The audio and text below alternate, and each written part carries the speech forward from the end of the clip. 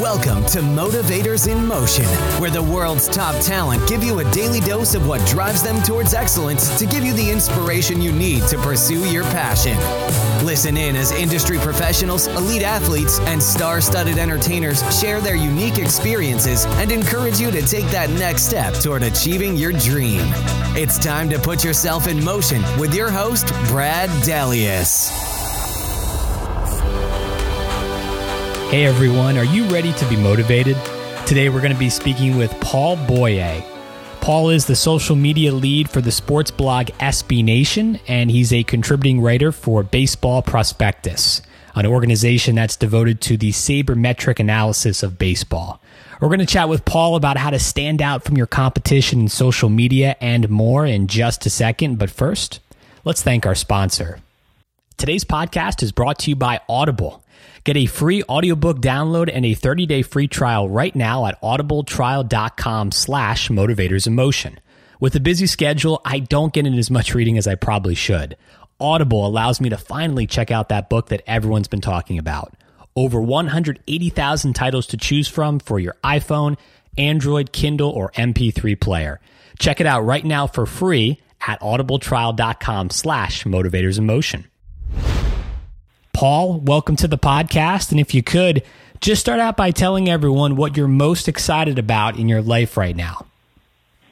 Brad, thanks so much for having me. It's nice to have an outlet to talk about something other than sports every now and then. I know that's a little ironic to say, considering how much of my life I dedicate to that right now. But this is a really cool effort, and I'm happy you've had me on.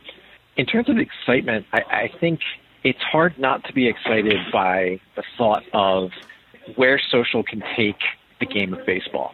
I think we're starting to see all the different mediums, whether it's Twitter or Instagram or even Facebook sometimes.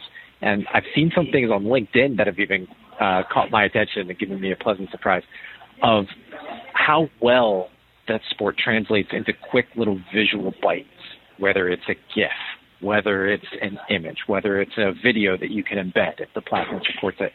I think with all the criticism that's come baseball lately about how poorly it's chosen to market some of its stars or how ill-informed some folks are about West Coast teams on the East Coast and vice versa, I think condensing it and finding ways to make things really engaging and attention-grabbing on these platforms is really exciting. And as a fan of the game, I hope it works. I hope it keeps grabbing more new eyes and bringing people into the game.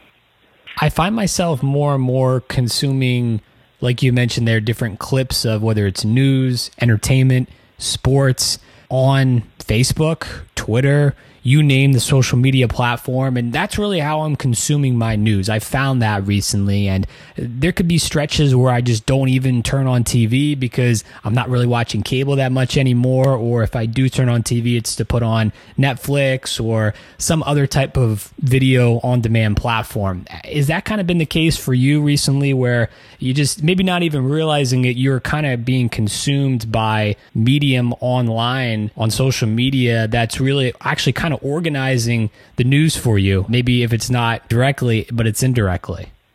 I think we have to be really careful, and this is only going to continue to be the case. I think we have to be really discerning about our sources and where we get our news from. You can get so much in such a quick, small little package on social media that you need to get it from a reliable place.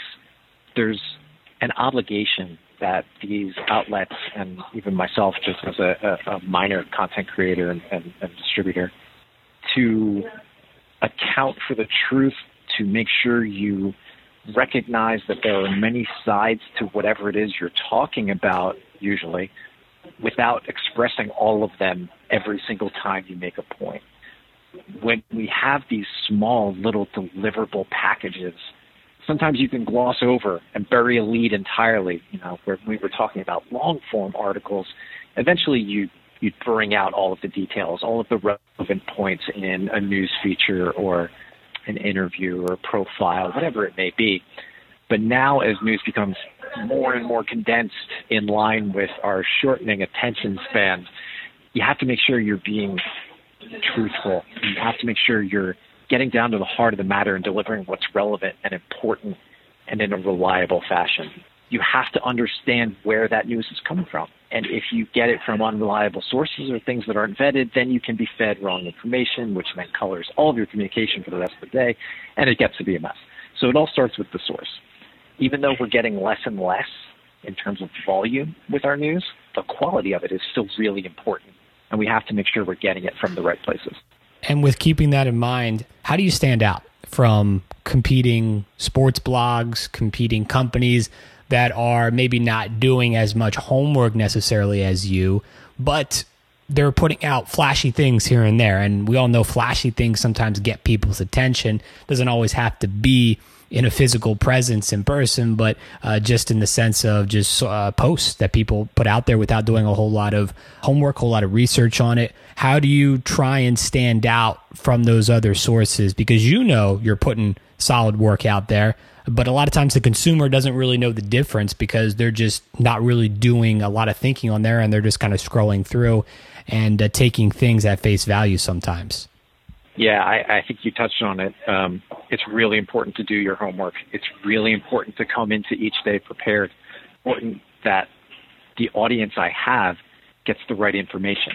There are some people out there who will call you on it, and that can be helpful sometimes and annoying in others. But it's nice to kind of beat them to the punch and understand what it is you're talking about before you deliver something. If you're trying to express an opinion based on facts, you need to know those facts. If you're relaying information like a statistical tidbit, it's always good to check your math.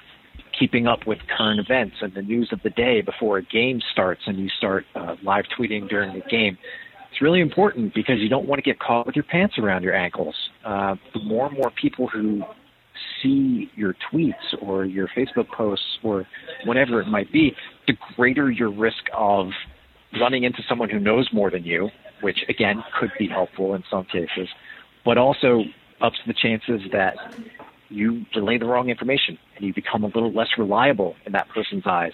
Maybe they call you on it and spread that message of unreliability to more people. There's a responsibility that we have to know what we're talking about. And that doesn't just happen in the moment. You have to be doing it in the times leading up to what you're tweeting about or talking about, as well as afterward. And it's really good to have comprehension and digest things appropriately so that you can relay them back and continue to be that reliable source that hopefully more and more people continue to count on. Is there something with social media, maybe it's a specific social media, Twitter, Instagram, Facebook, that isn't so obvious to people who don't work in it every single day, that you're working with it, you have people who also work in it as well, that you guys know that, this, we got to take care of X, Y, Z. If not, again, we're not going to stand out. We're not going to be unique in that aspect. Is there something to it in that regard that isn't so obvious on the surface that you have to make sure T's are crossed, I's are dotted?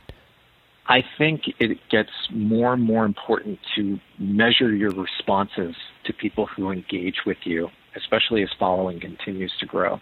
If you're someone who interacts or just follows along with an account from the outside, whether as a fan or simply as a reader, whatever the medium, whatever the field or subject might be, you don't always see every response to everything that comes in and gets filtered to the eyeballs of the person running that account on that given day. The sheer volume of responses to nearly everything, and this is sports, so you're dealing with people who are a little more prone to react and talk viscerally and emotionally and at times think irrationally and at the spur of the moment. With this medium, you get a lot of really fast responses, a lot of really quick takes, and a lot of passion that when things are going good, yeah, you can ride that wave.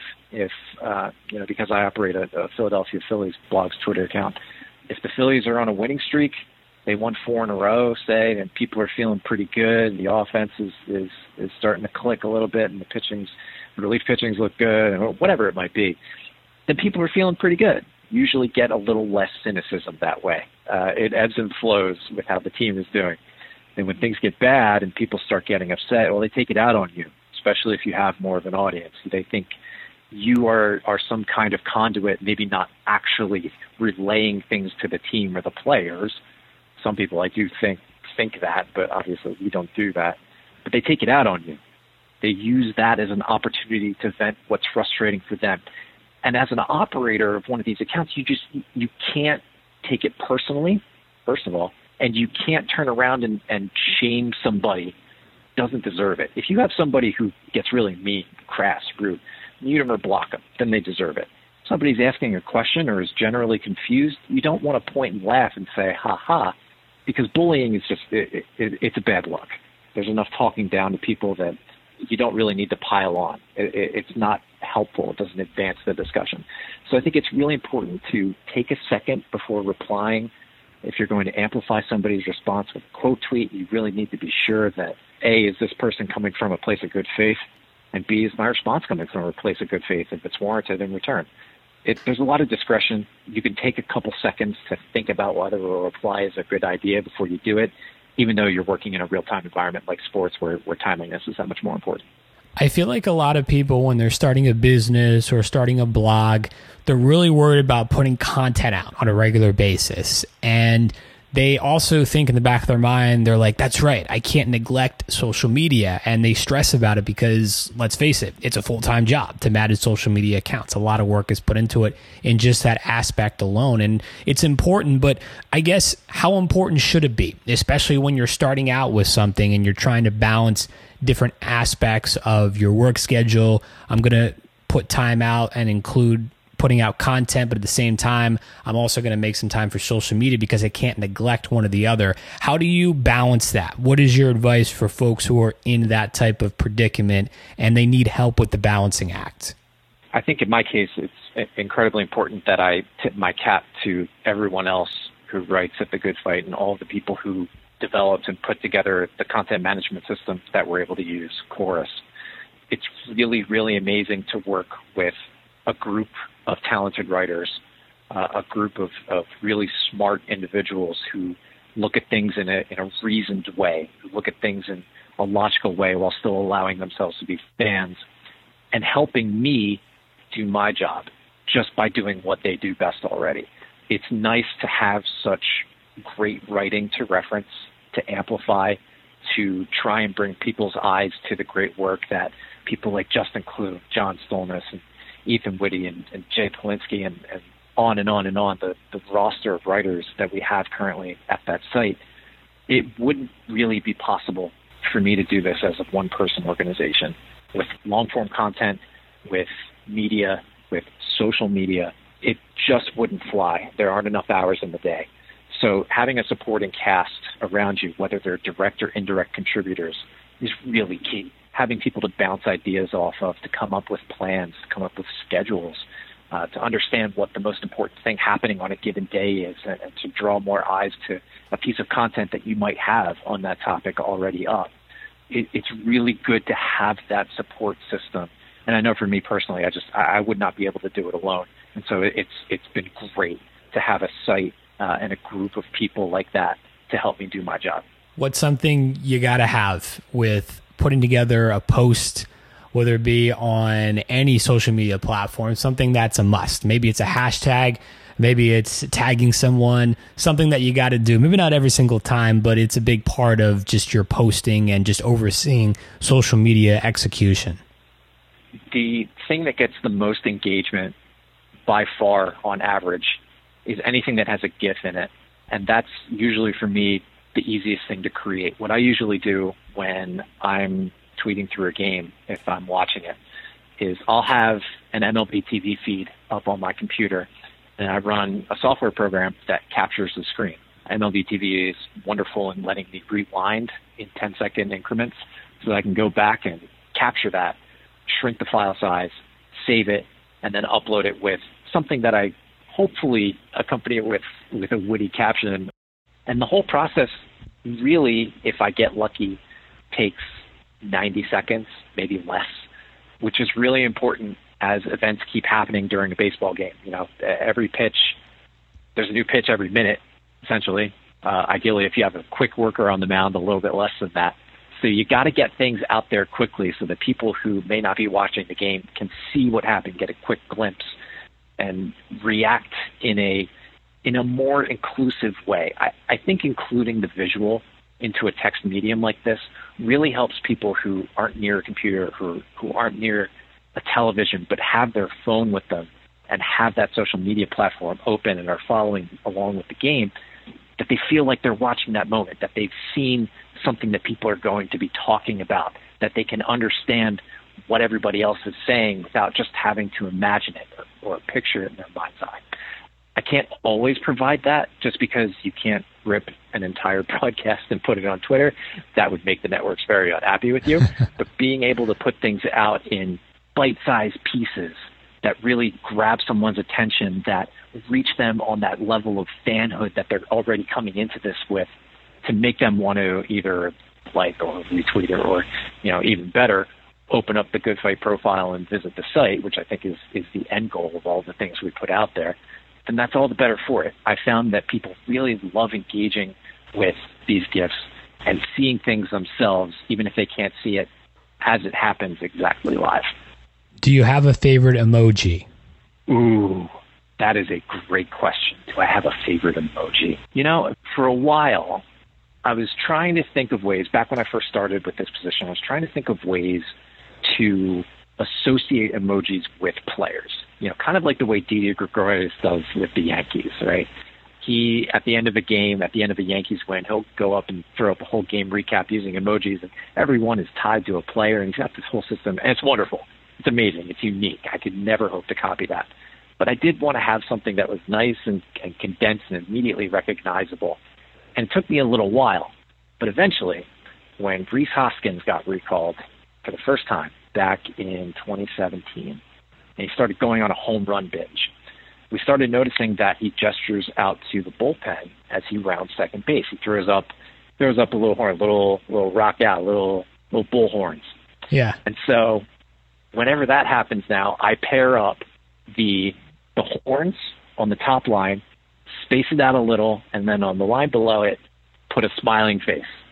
It looks like a guy's throwing up the horns. And that's all I put out there. And I do it each time Rhys Hoskins homers now. And everybody knows what it means. Philly fans know what it means. To be able to just kind of do that, maybe I'll thread a response after that with a fact about, either the homer itself or an RBI count or whatever it might be. But just having that two emoji combination is enough for people to immediately understand what just happened without me saying a word. For you, the listeners of Motivators in Motion, Audible is offering a free audiobook download with a free 30-day trial to give you the opportunity to check out their service. Just go to audibletrial.com/motivatorsinmotion. Again, that's audibletrial.com/motivatorsinmotion for your free audiobook. That's all for this episode of Motivators in Motion. For more information to keep you motivated between episodes, be sure to visit motivatorsinmotion.com to sign up for our newsletter and receive daily inspirational tips, strategies, and resources. That's available exclusively on motivatorsinmotion.com.